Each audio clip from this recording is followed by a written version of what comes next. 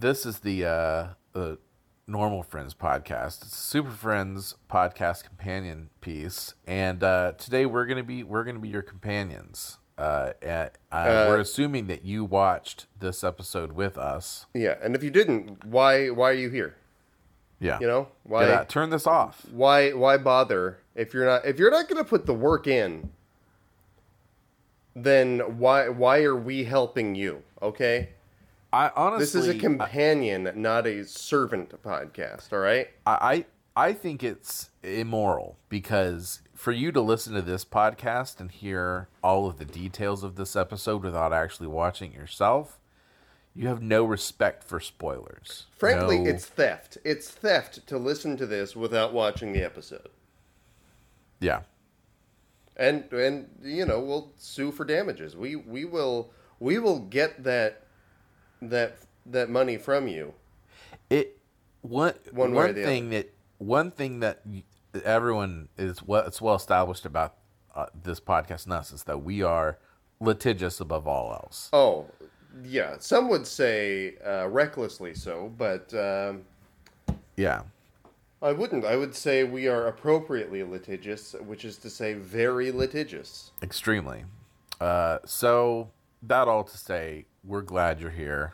And you're going to be a part of this really weird fucking episode of children's television in the 70s. Super Friends, Season 1, Episode 14, Gulliver's Gigantic Goof. Gulliver's Gigantic Goof. Now, when we hear the term Gulliver's Gigantic Goof, what do we think of?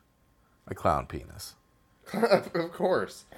You expect a guy to come out with a huge clown penis, like that maybe is painted, and makes a honking noise.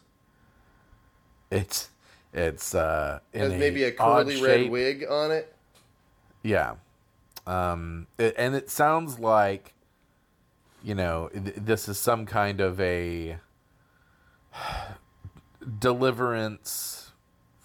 That movie Freaks. Some kind of a Nightmare Alley type situation. Absolutely. And we assumed that it was some kind of, that was the challenge that Super Friends were going to try to face, is some sexual predatory circus freaks.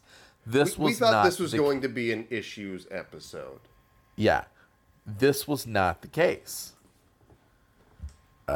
Gulliver's Gigantic Goof is something entirely different. And if you like, Michael, I'll give an attempt at breaking down the what happens in this episode from a 200,000 feet. Please go ahead. All right. This old ep starts off with Earth's first mission to Mars. This was something they thought was going to happen in the 70s. And only now, with Elon Musk's help, are we closer.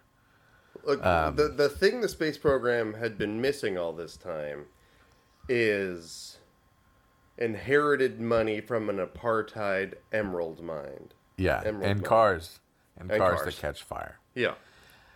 So, at the United States space program, whatever it wasn't NASA, they are prepping to go into space. But guess what? What's the natural enemy of the space shuttle? A hot air balloon.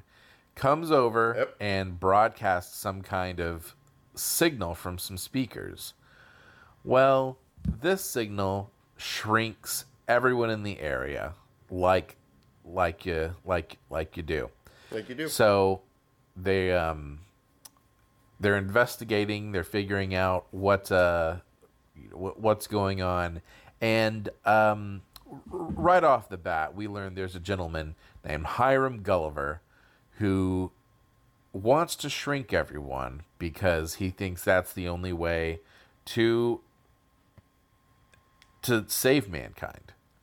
We're eating too much food, we're breathing too much oxygen, too much air. Overcrowding beaches. We're overcrowding beaches, and we got to shrink us. This is directly copied in the movie Downsizing, starring Matt Damon. We'll talk about that later. So he realized that the Super Friends are going to get in his way. He devises a plan to kidnap each Super Friend and make them small. And eventually, he successfully does that. And the only person to be able to help them out is the classic character that has been here all along, the Green Arrow. Green Arrow, even in his shrunken form, is able to infiltrate Hiram's lair, free the Super Friends. They figure out a way to reverse this ray. They get big, and we're assuming Hiram Gulliver sees justice, and then we get probably the most unsettling end to me that we've had so far. Yeah. Am I missing anything from the overview? No, you got the broad strokes just right. So, going more detailed from the beginning here. We have this launch. Everyone's watching. Everyone is thrilled with the first manned mission to Mars. Even the Super Friends are watching on their big screen. A notable exception to paying attention to this is Marvin, who interrupts what should be one of the most momentous occasions in human history with some stilt bullshit. He's walking in on stilts talking about how he's going to improve his basketball team by cheating with stilts. Now, I don't think that. I think he's not going to get away with that. You wear shorts with basketball, you're going to see those stilts. And two, nothing in Marvin's history shows that he has anywhere near the coordination necessary to use stilts. Yeah. Also, I don't think he's actually on a basketball team. I don't think he's on a basketball team. No. Unless the basketball team is literally something that you just write your name down and you're on a basketball team. Do you think maybe his largely absent mom felt bad, and so she hired some people to pretend to be his basketball team? Yeah, and I think this... so... Perhaps. But we know at the end that he is, in fact... I think the basketball team is real. I just think they're all as pathetic as he is. Oof. Yeah. Man, that is a dire thought. So they chastise him for this suggestion, rightfully so. Yeah. Also, I you know what? I've never seen the launch of a mission to Mars, seeing as 50 years after this that hasn't happened yet. The countdown seems very long. He starts at like 90. Yeah, it was a long countdown. Also, I understand living in the city where NASA is, how we like to imagine that their voices sound country and hillbilly-like or redneck-like. Sure. But they were really laying it on. Yeah. Making them sound like complete yokels at the space program. Space program. NASA apparently is a trademarked government agency. Yeah. So while this countdown is happening, Dr. Gulliver, as voiced by Casey Kasem, doing his best Peter Lorre impression. If that is his best Peter Lorre, then I assume that was his worst Peter Lorre. Fair. It is at least a Peter Lorre impression, whether or not it's his best. My assumption,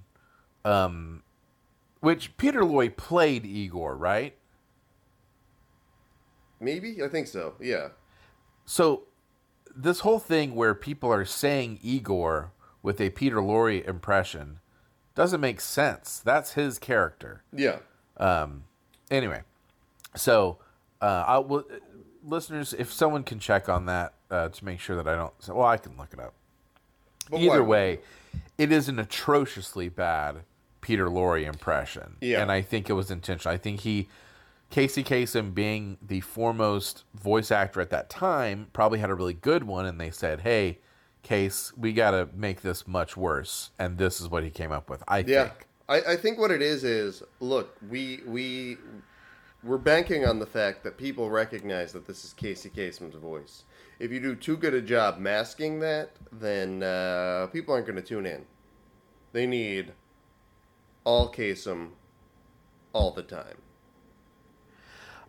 I need to clarify something. Peter Lorre never actually played Igor in Frankenstein. This is a bombshell. This is just an association that happened. Apparently, let's see. There's resemblance between him and the person that did play him, but he did not. And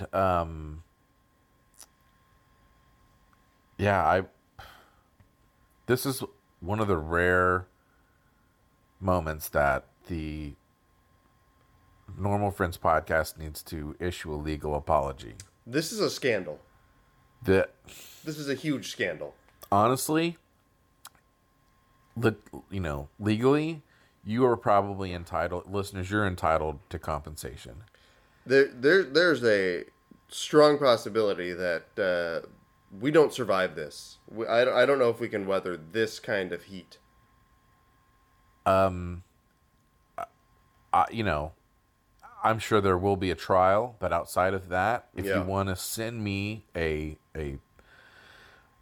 envelope with a self-addressed return envelope, I will personally put $1 in each one to show that when I'm wrong, I'm wrong. Peter Lorre never played Igor. It's just somehow got connected to him. The Normal Friends podcast owns its mistakes. Yeah. But you know who doesn't own his mistakes is Dr. Hiram. He's a Jewish man too, Dr. Hiram. Gulliver. Hiram Gulliver. Which, I don't know what his background is because I believe he's a British. His accent is Eastern European. His name is as Judaism, right? Hiram is probably Hiram is a biblical name, but I always associate it with like people in westerns and stuff. Oh, okay. I apologize to Jewish people. And his how many times a day do I have to do that? And then his ancestral home is from England. He establishes that he had it flown in. So once we don't again, know where we have he's a from. villain who has unlimited resources of mysterious provenance. We have no idea how or why he is rich enough to move an entire castle across an ocean. Yeah. He must have inherited something. He's an inventor. Yeah. He invented something. Yeah. So, Gulliver shrinks everyone at the launch, and the trouble alert goes up, and Colonel Wilcox, who, if you'll recall from the last episode, looked totally different, is now back to his classic look, which Colonel Wilcox wants the Super Friends to investigate. But the fact that his look changed so much in a single episode, do you think he was going through something? Like he was like, hey, I need to dye my hair. I feel like I've lost touch with my youth. I need to... Was it like a midlife crisis kind of thing, you think? Yeah, and it's over now. He patched things up. Yeah, he's embraced the autumn of his years. He's given up. Yeah. Yeah. He knows that death is closer than he wants it to be. It's coming for him. So the Super Friends arrive at the launch site, and everyone's missing. The launch tower's about to fall over. Wonder Woman saves it. The rocket almost blows up. Superman carries it into space, and in the sort of capsule where the astronauts are supposed to be, Batman and Aquaman open it to find what they keep saying 2 inches tall, but it looks like everyone's closer to like 5 or 6 inches tall. Right. So, yeah, this is their first encounter with shrunken people. And once they make this discovery, we see Dr. Gulliver again talking to his cat Igor. And this is where we learn that his plan is to shrink every adult in the world. Which is weird. It was super weird. He hints that it's an economic thing, but he doesn't go into too much detail. If you're shrinking every adult in the world, then children become very dangerous. Yeah, and I guess he says the logic is that he wants everyone to look up to him. That's another justification that he gives. But it doesn't check out, because a child may be small, but they don't eat grams of food. Yeah. You would still need to shrink children. It's not that they are miniature. They're just young. Well, and also if the ray doesn't work on children, what happens when already shrunken people have kids? Like they grow to normal human size and make the mother explode? Yes. What? And also, the children will just grow up and have normal adults. So this was not something that he thought out. No. Despite his ability to shrink people, Dr. Gulliver is an idiot. Yeah, nor anyone in the they rely heavily on the idea that there are inventors in this world who are so smart and brilliant that they can create devices that defy our world's laws, laws of physics. And yet are so stupid that they cannot predict even the most obvious of problems with their plan. That's what's crippling about being smart. Yeah. So smart, you're stupid is kind of, I think, the idea here. Yeah. So he starts doing more shrinking. It looks like he shrinks the entirety of Harbor City. And all sorts of vehicles go out of control. A plane starts to crash. A submarine gets trapped. And there's a subway collision that almost happens. That Wonder Woman stops. And I have 2 questions about this. One, why were 2 trains on the same track headed toward each other anyway?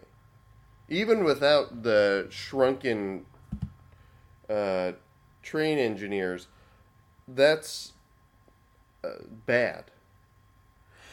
I wonder if the classic villains that we associate with these heroes are already doing evil, and these ones that we're seeing are just on top. These are just extra. I see.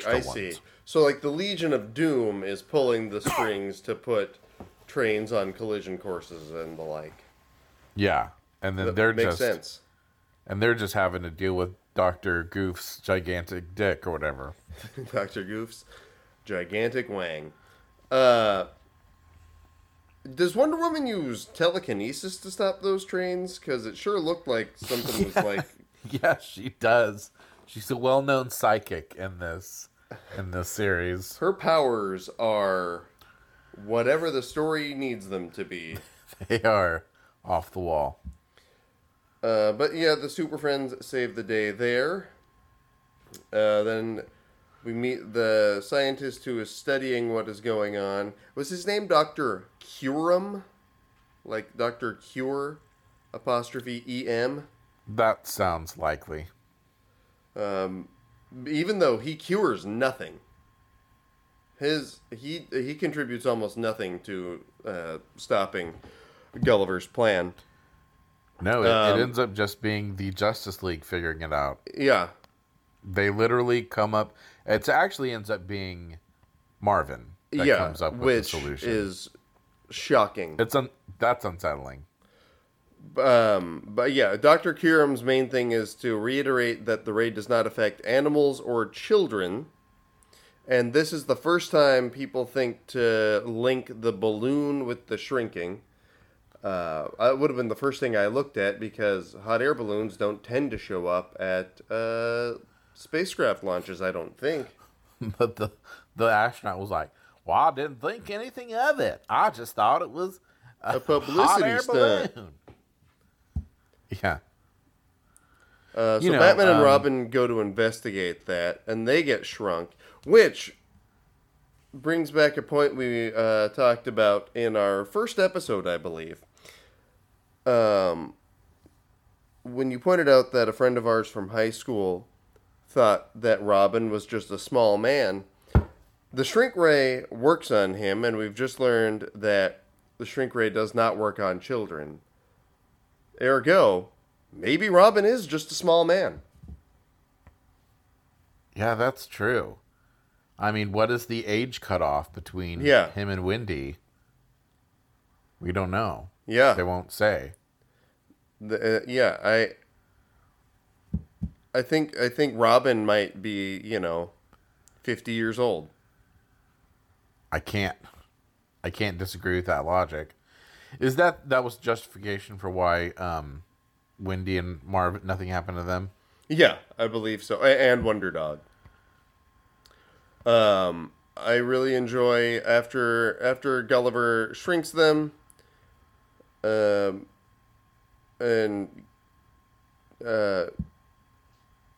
Robin says, "You can't just go around shrinking people." It felt like he didn't need to say that. That was a dumb. I don't think. Yeah. I don't think you're gonna reason with someone who's flying a hot air balloon around shrinking people with sound. Yeah, pointing it out, I don't think is gonna do anything. They're not gonna go, "Oh, don't do this." Oh, sorry. I thought it was cool. I wasn't thinking. Yeah. You've shown me otherwise. I will stop. Gulliver says he believes he's saving the world by shrinking everyone. And so at this point, he goes on his quest to shrink the rest of the Justice League. So first, he lures Superman to a Gotham area snow-covered mountain. Because Superman is searching Gotham for Batman and Robin. He sees the bat signal and ends up at what looks like an alpine ski chalet. Now, I need to clarify. He sees what's known as a reverse bat signal. Yeah, a daytime bat signal. A daytime bat signal, which casts a shadow on the sun? Yeah, I guess. Wow. How does a daytime how does that happen? How do you project darkness in the lit sky? That's pretty impressive. Yeah, it doesn't... I mean, I've always wondered even how the regular bat signal works on a clear night. Yeah. There's no clear nights in Gotham. That's true. It's always cloudy. It's fair. So it's always dark. This is a trap. Gulliver shrinks Superman. And Superman almost gets away, but Igor the cat does the most impressive thing in the whole episode. He makes and throws a snowball. Cat doesn't have thumbs. Able to make and throw the most perfect looking snowball I've ever seen. Madness. So Gulliver traps him. Wonder Woman, Aquaman, and Wendy, Marvin, and Wonder Dog are wondering where Batman, Robin, and Superman are. The trouble alert goes off, and Aquaman, presumably in a dry spell, says, "Sun action at last." Yeah, that was weird, because it's like people are in danger. Yeah. Like, is this just your fucking thrill ride? Yeah. Did you get off on this? Yeah, I think so. I think this is Aquaman's kink. And I don't mean to kink shame, but you shouldn't take pleasure in other people being in danger. Yeah, but at a certain point he has to, because what else does he have? It's true.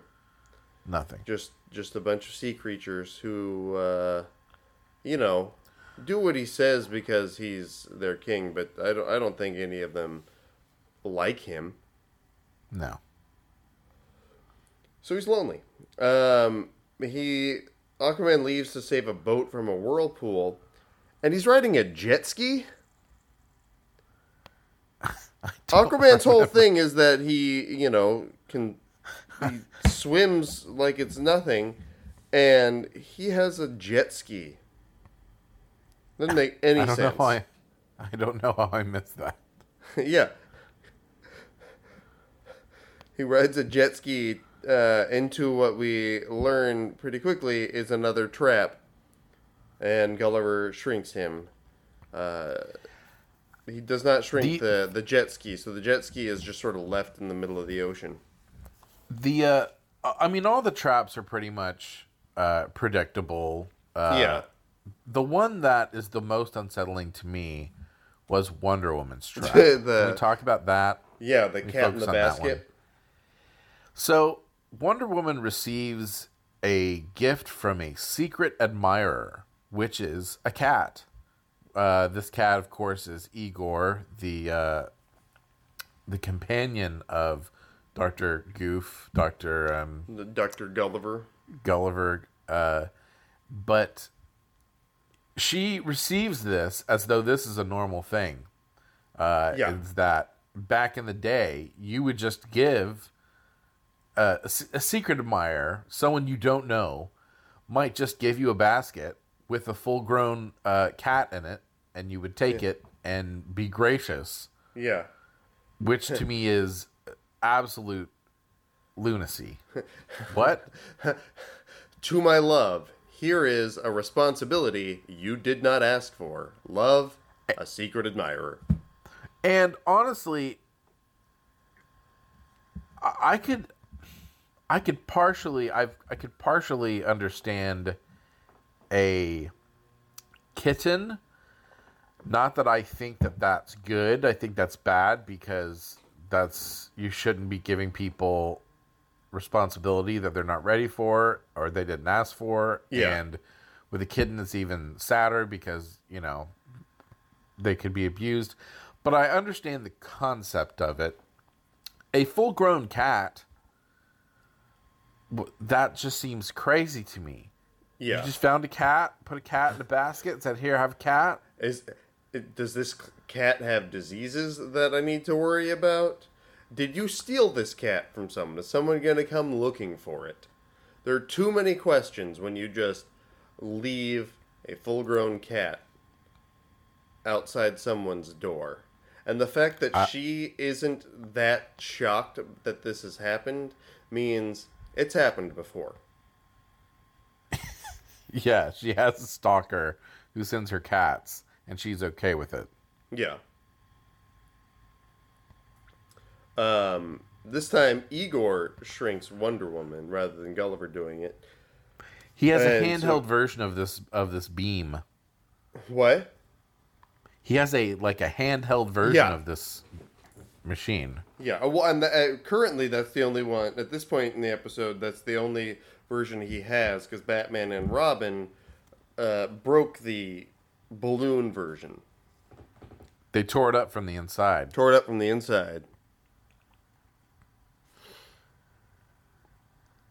And just like tore it up from the inside, just like what happens when you eat raw chicken. Oh, yeah. Tears you up from the inside. Okay, so at this point, now that all the Super Friends are captured, I wrote in my notes, shit. When do Marvin and Wonder Dog will have to save the day?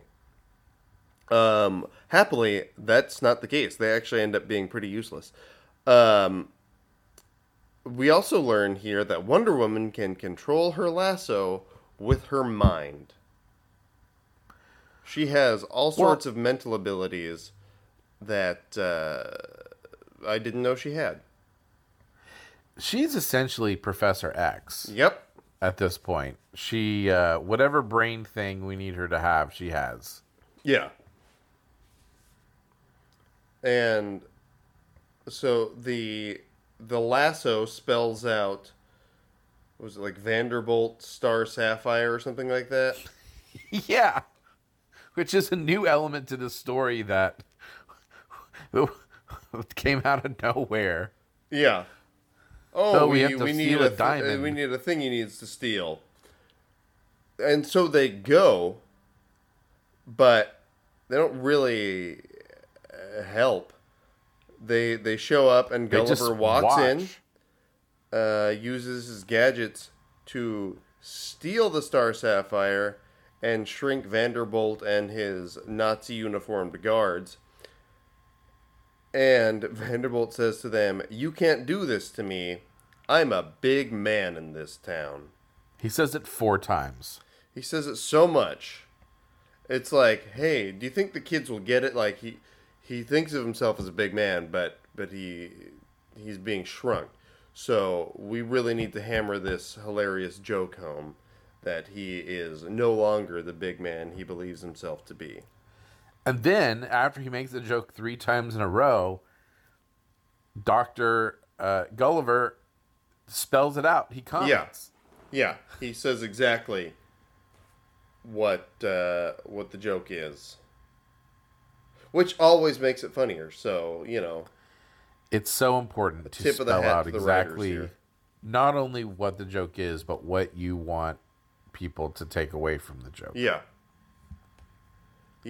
Diagram it, if possible. That really brings it home. Yeah. Again, Wendy, Marvin, and Wonder Dog contribute nothing. They just hide behind a big chair. And then once things die down there, they talk about getting other members of the Justice League to help. To this point, I did not know there were other members of this version of the Justice League. They never talk about them.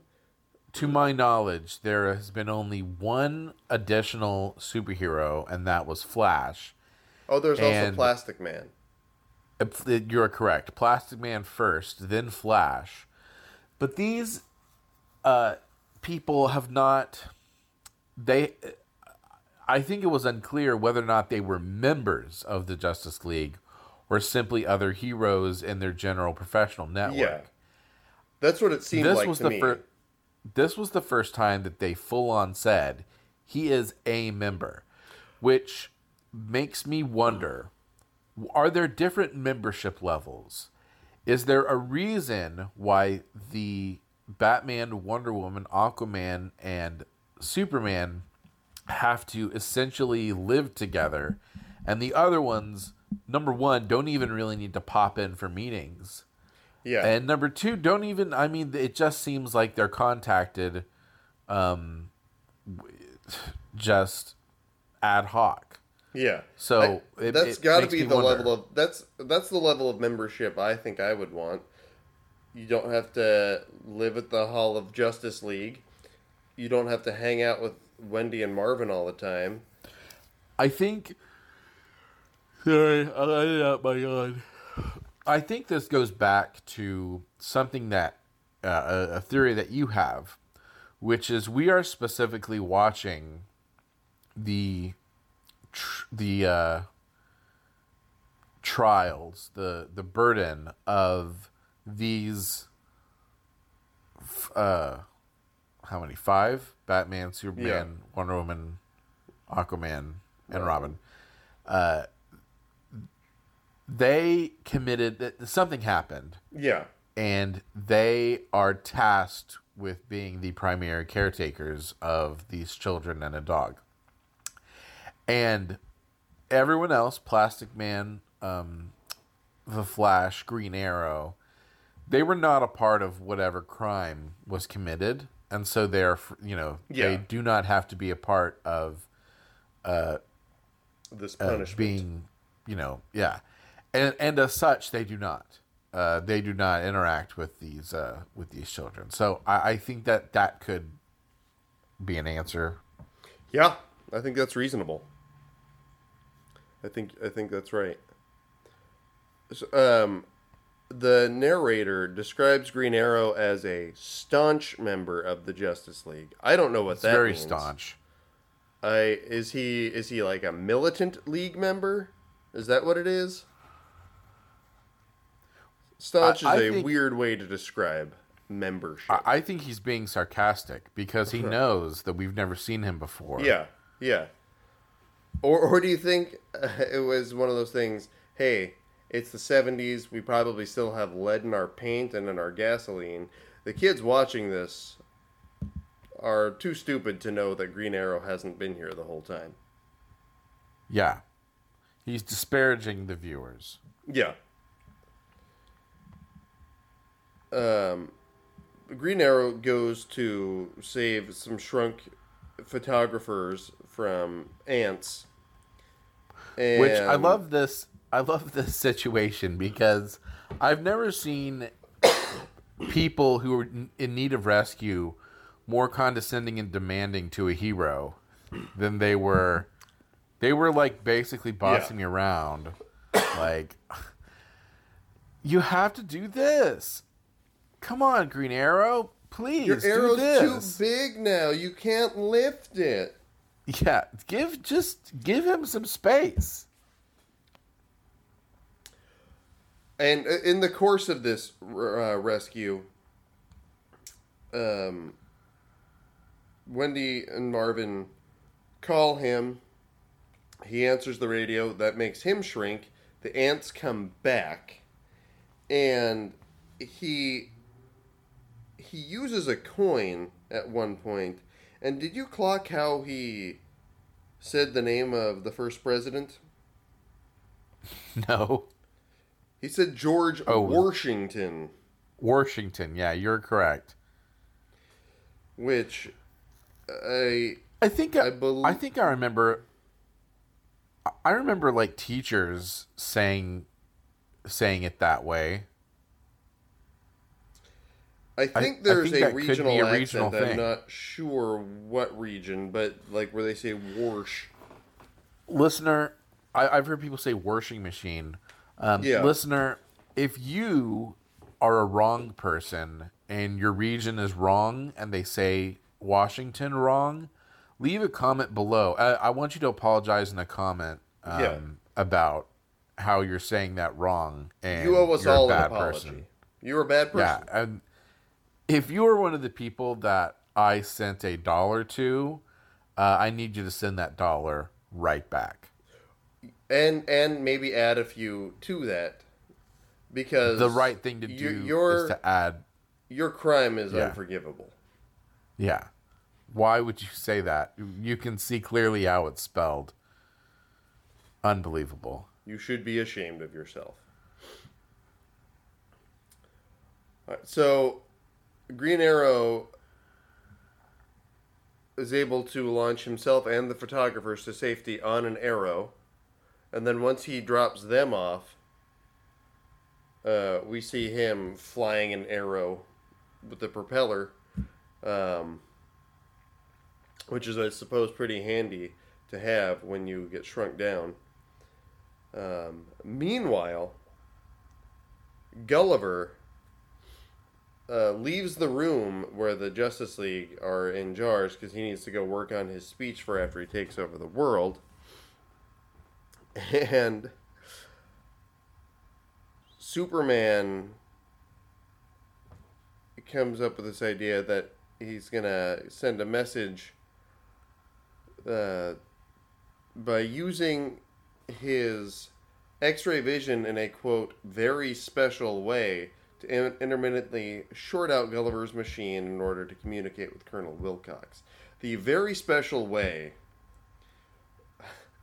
was vague in a way that also made it seem like... Sexual? Yeah, it's like when people are very vague when they tell children how babies are made. Well, when a man and a woman love each other very much, they give each other a very special kind of hug. I assume that's the same sort of thing with the X-ray vision here. I think he eye-boned this machine. Yeah. Could this be, or it also could be in the same idea of Superman 2, where he throws his emblem and creates a weird transparent bond. Wait, say that again? In Superman 2, he peels the S off of his chest. Yeah, and he makes it's like a cellophane net thing. Yeah. Yeah. There have been instances where people invent abilities for Superman. Oh yeah, man! Throughout the Silver Age, like Wonder Woman on this show, his abilities were whatever the story needed them to be. Yeah. So, sex ray vision is...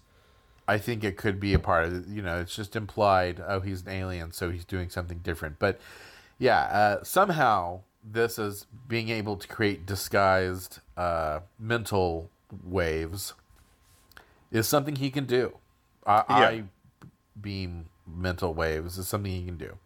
Yeah. And luckily, Green Arrow speaks this language. Yeah, he recognizes it, and they figure out that these are the coordinates to Gulliver's relocated castle lair. And Green Arrow leaves on his own, and specifically leaves Wendy, Marvin, and Wonder Dog behind. But as soon as he leaves, they're like, well, we're not staying here. We're going to go steal Wonder Woman's invisible plane to follow him. So while they all go do those things, Gulliver decides that 2 inches is still too big. He's going to make people even smaller. Which, 2 inches seems plenty small to me. Yeah. It's, at this point, he's just losing his mind. Yeah. Yeah, he has gone mad with power. And so while he is continuing his descent into Colonel Kurtz-like insanity, Green Arrow arrives and he makes a boat out of newspaper to cross the moat and climbs the tower to get inside. Meanwhile, Wendy, Marvin, and Wonder Dog are failing to make the invisible plane work. Green Arrow frees the Super Friends. Wonder Woman uses the aforementioned mental telepathy to summon the invisible plane. And Wendy, Marvin, and Wonder Dog believe that they have succeeded in doing this. But again, they haven't. They contribute nothing. No. They are completely worthless in this episode. I want to point out that last episode, I believe, it seemed as though Wonder Dog had next to nothing to do. In this, he had even less. Yeah. Except for one thing that we'll get to in a minute here, but yeah. Okay. But no, continue. No, I think that maybe what happened is that they were doing some testing. They were doing some audience testing and saying, all right, who likes Wonder Dog? And the overwhelmingly people said no. They did not like Wonder Dog. And so they're rightfully scaling his content back, I think. I think it is telling that after this episode, Wonder Dog, along with Wendy and Marvin, are only in 2 more episodes, and then they are lost to the ages. What a wonderful episode that's going to be. I know. The finale of. I really hope the end of season 1 we see them kill them off. Yeah, I'm assuming they die. They must, as we've talked about. Their presence at the Justice League only makes sense if you put it in like a Make-A-Wish type context. Yeah. So I think they're already very ill. The question is it going to be an illness or one of the members of the Justice League that do it? If it's a member of the Justice League that kills them, my money's on Robin. Robin seems to hate them the most. Yeah. Because he's the closest to them. Yeah. So I also want to point out in terms of uselessness, I just realized that and I don't know if this has been the case from the beginning or if we've pointed this out, but in the opening, when everyone's showing their powers, Batman literally is just seen picking them up. Yeah, Batman can provide transportation from A to B. I knew it was a trend in the episode itself. I did not realize that it was set up right off the bat in the opening. And Batman gives rides. Has a car. So, the Tiny Super Friends battle Gulliver and Igor. They manage to shrink Gulliver. And it seems like he's about to see the light. He doesn't. He still thinks he was right to do this. And Igor looks like he's going to cause trouble, but then Wonder Dog shows up. And we don't see Igor again after this. I think Wonder Dog killed that cat. Yeah, he attacks and kills the cat. That's his one contribution. He probably, rips Igor's throat out.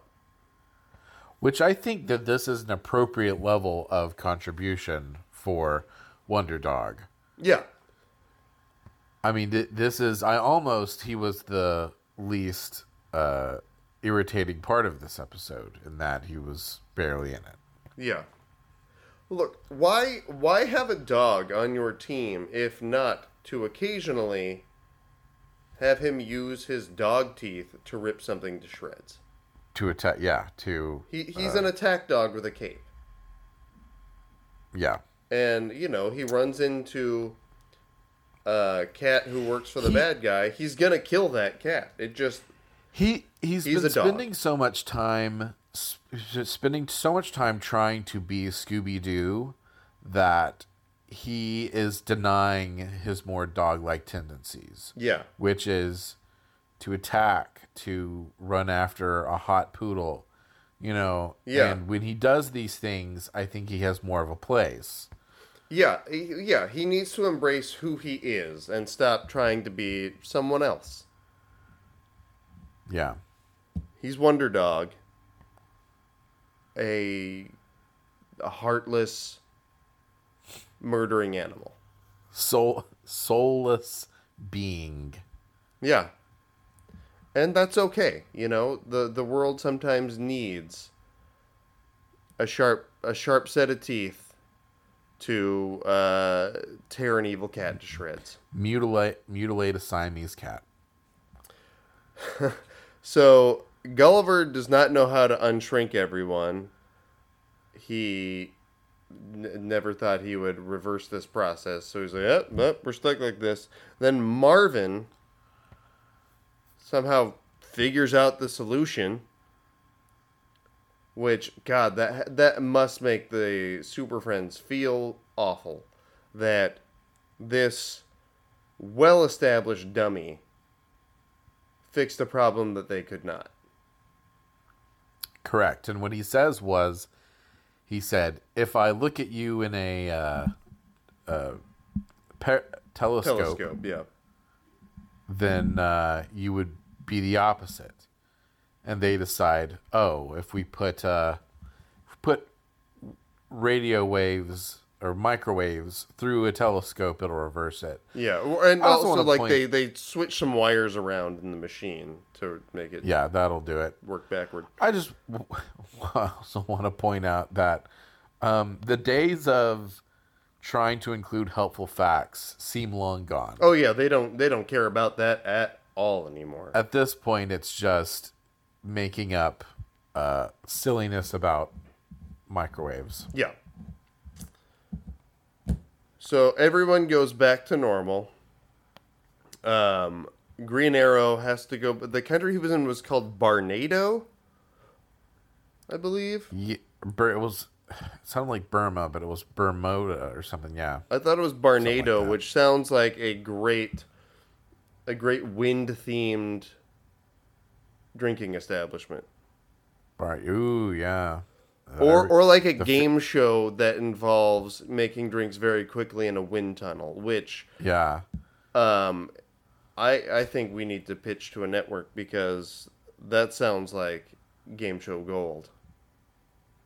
Listeners, if you steal this idea, we will come down on you with the force of 1,000 attorneys. Yeah, because we're saying it right now. Barnado, that's our idea.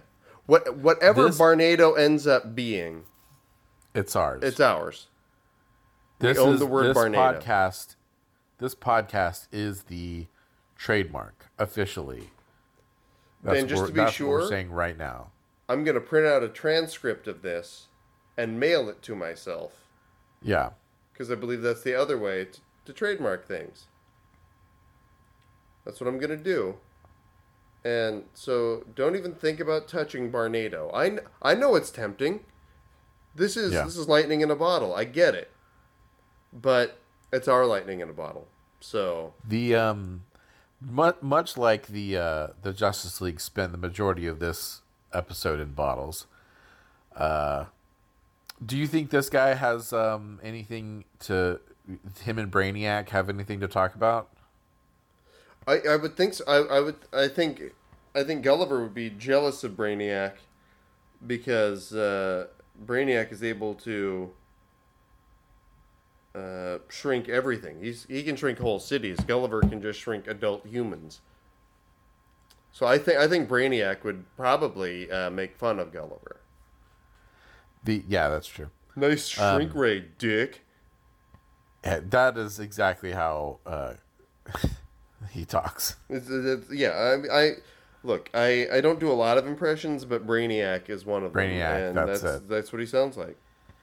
So so one thing they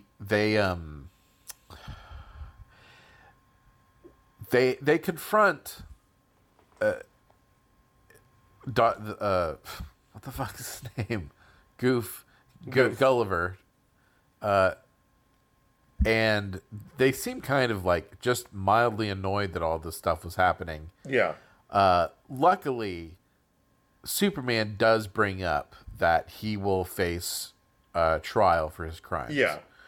Which, as we know, means he will be executed for causing this disturbance.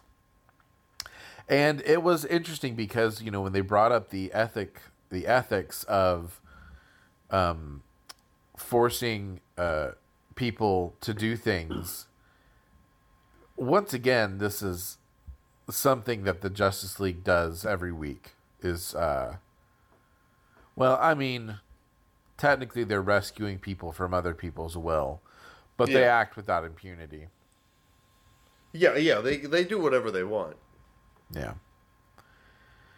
But ultimately, can we talk about the finale, the very ending moment of this? So Gulliver's handheld shrink ray is missing, and then Marvin finds it, and Batman says, hey, your team was losing all the time, but it's won its last 5 games, and you were losing because your team was too short.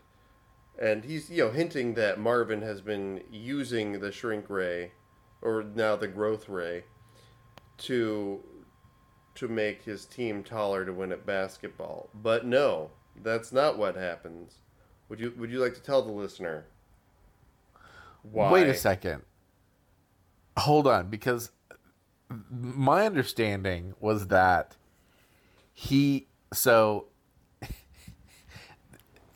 what he says is, oh no, it's just that from now on, or like the last couple of games, we've been playing girls. That's what. But at first, Batman is hinting that he thinks Marvin has been using the ray to make himself taller. He hasn't been? No, he hasn't been. They're just playing girls' teams. That's why it's such a hilarious joke, because girls are bad at stuff.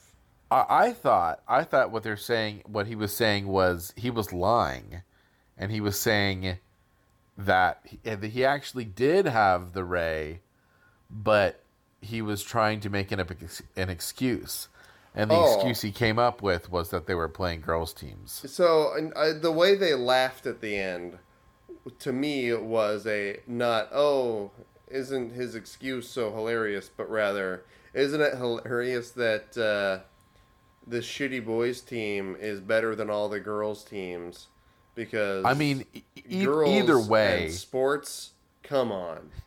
Either way, the laughter, the amount of laughter, they laughed so hard and so long at this markedly, joke. And I think this is probably the most sexist joke that we've had this entire series. It came out. I don't even remember anything in the 90s that could be misconstrued as sexist as that. Yeah, it was a bracing end to the episode. Yeah. In that sense, we don't, we should not feel bad for any of the troubles that are occurring. And if anything, like, what, a part of me is always rooting for this villain. Sure. Well, and so as with many of the villains, Dr. Gulliver's heart, I believe, was in the right place, but just, his idea was very stupid. But he's going to die. Yeah. So, Michael, if you had to wrap this episode up in the first act, how would you do it? I would have... So, you're getting ready to launch the rocket. An unauthorized aircraft enters the space around the launch. They should have just launched a missile at it and been done with it. Yes. It should be like a no-fly zone, right? Yeah. There must be fighter jets nearby ready to shoot down anything that is going to violate the launch airspace. And so they shoot down the balloon. It's a hot air balloon, so it hasn't come far. It should be pretty easy to find a suspicious-looking castle. So you shoot down the balloon, then you fly over to the castle, bomb that too, done. Episode over, and the Justice League can just hang out watching the launch and ignoring Marvin and his stilt nonsense. Yeah. And that would go on for about an hour. Oh, yeah. I think so. I'm conflicted because I think two things. One, I think Batman or Wonder Woman, the fact that they were both caught so easily, I might have changed that. Either Batman, because I forget, how was he caught? Batman and Robin were investigating, and yeah. oh So yeah, Batman they're and in like like a flying bat contraption. Let's see, scrubbing through the episode here. I think Batman and Robin. Yeah, they're in the Batcopter, and then they get onto the balloon, and it shrinks them. I think Batman and Robin should have, when they were in the inner workings of the thing, they should have sacrificed themselves. Yeah, I'm sure they kind of messed with the machinery to cause a problem, but they are glorified chauffeurs. Once they were in that balloon, they should have just rewired it in a way that it would have destroyed everything and sacrificed themselves for the good of the team. Yeah, that's what a hero would have done. Yeah. Instead, they allowed themselves to be captured like a couple of cowards. He's essentially a rideshare person, which is fine. It's a great profession, but it's not a superhero. It's not. If he had sacrificed himself, and then the other way I would have done it is to make Wonder Woman not, which is funny because we already have a Wonder Woman being flattered by a gift from a secret admirer so much that she can't think of anything else. Was already a historically sexist part of this. To have that moment topped really makes this a unforgettable episode. Yeah, it's really something. The only thing missing was Wendy cooking for everyone. Yeah. Which even that, there is a level of empowerment in that she's, in control of cooking, or she's doing something. This was simply women failing at everything, which is insane. Yeah. So, Roger. So if I had to rate this, how would you rate this? If I had to rate this one, I would say, honestly, I'm giving it 2 bricks out of 7 bricks of an English castle. Fair. It's close to the bottom. I was expecting a weird psychosexual horror movie from the title. Sure. Everyone is stupid. Everyone gets caught. And it includes one of the most sexist moments in the whole series. I can't give it, and there's no lessons. In fact, there's the opposite of science in it. So I can't give it the lowest rating, but I will give it 2 out of 7 pieces of a English mansion being flown overseas. Yeah, so like you said, this is a Hall of Fame of misogynistic jokes in a children's cartoon episode. And Gulliver's plan is one of the dumber plans we've seen on this show. He can only shrink adults, so children are going to be stepping on their parents. Like, the number of deaths, just accidental deaths at the hands of children, would be staggering. So that alone makes his plan very dumb. And yeah, the ease with which he captures the Super Friends is also pretty disappointing. The fact that they pretend that Green Arrow's been here the whole time, which is not the case. That all brings this episode down. So I'm going to give it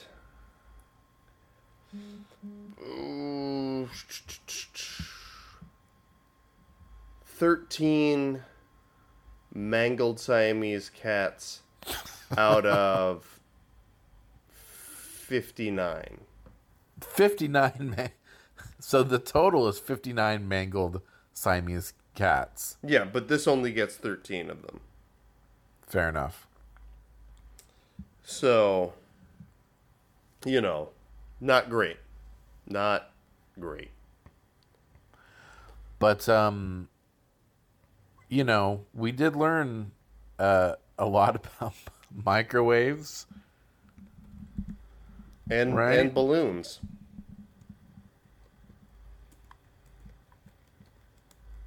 Are you still there? Oh, yeah. So what was his goof? Yeah, nothing seemed like a goof. Presumably, thousands of people died as a result of his shrinking all the adults. So I think calling it a goof is pretty insensitive, frankly. Yeah. And honestly, I think that I for one am glad to get such a. Honestly, it's a weird, sexually suggestive title out of the way, and we can essentially focus on more wholesome, more creative titles for these episodes that are not suggestive in any way. So Michael, I want to know what you think the next episode is going to be about. It's titled "The Planet Splitter." So the picture associated with the Planet Splitter on IMDb shows Colonel Wilcox. So I can only assume that after 15 episodes of increasing humiliation, Colonel Wilcox has snapped. And as such, he's going to destroy the world with his enormous penis. Yeah. I think you're on the right track, but I think it's the planet's going to be split by Gulliver's gigantic goof, a.k.a. Oh, you think it's a two-parter? Yes, I think he's coming back to fuck the world and split it in two with his enormous schlong. Yeah, I mean, it'll be exciting to find out which one of us is right. But till next week, whichever one of us is right, everyone wins. Yeah, post in the comments which penis you think is going to split the world in two. Till next week or next episode. This is the Normal Friends Podcast. Or was it?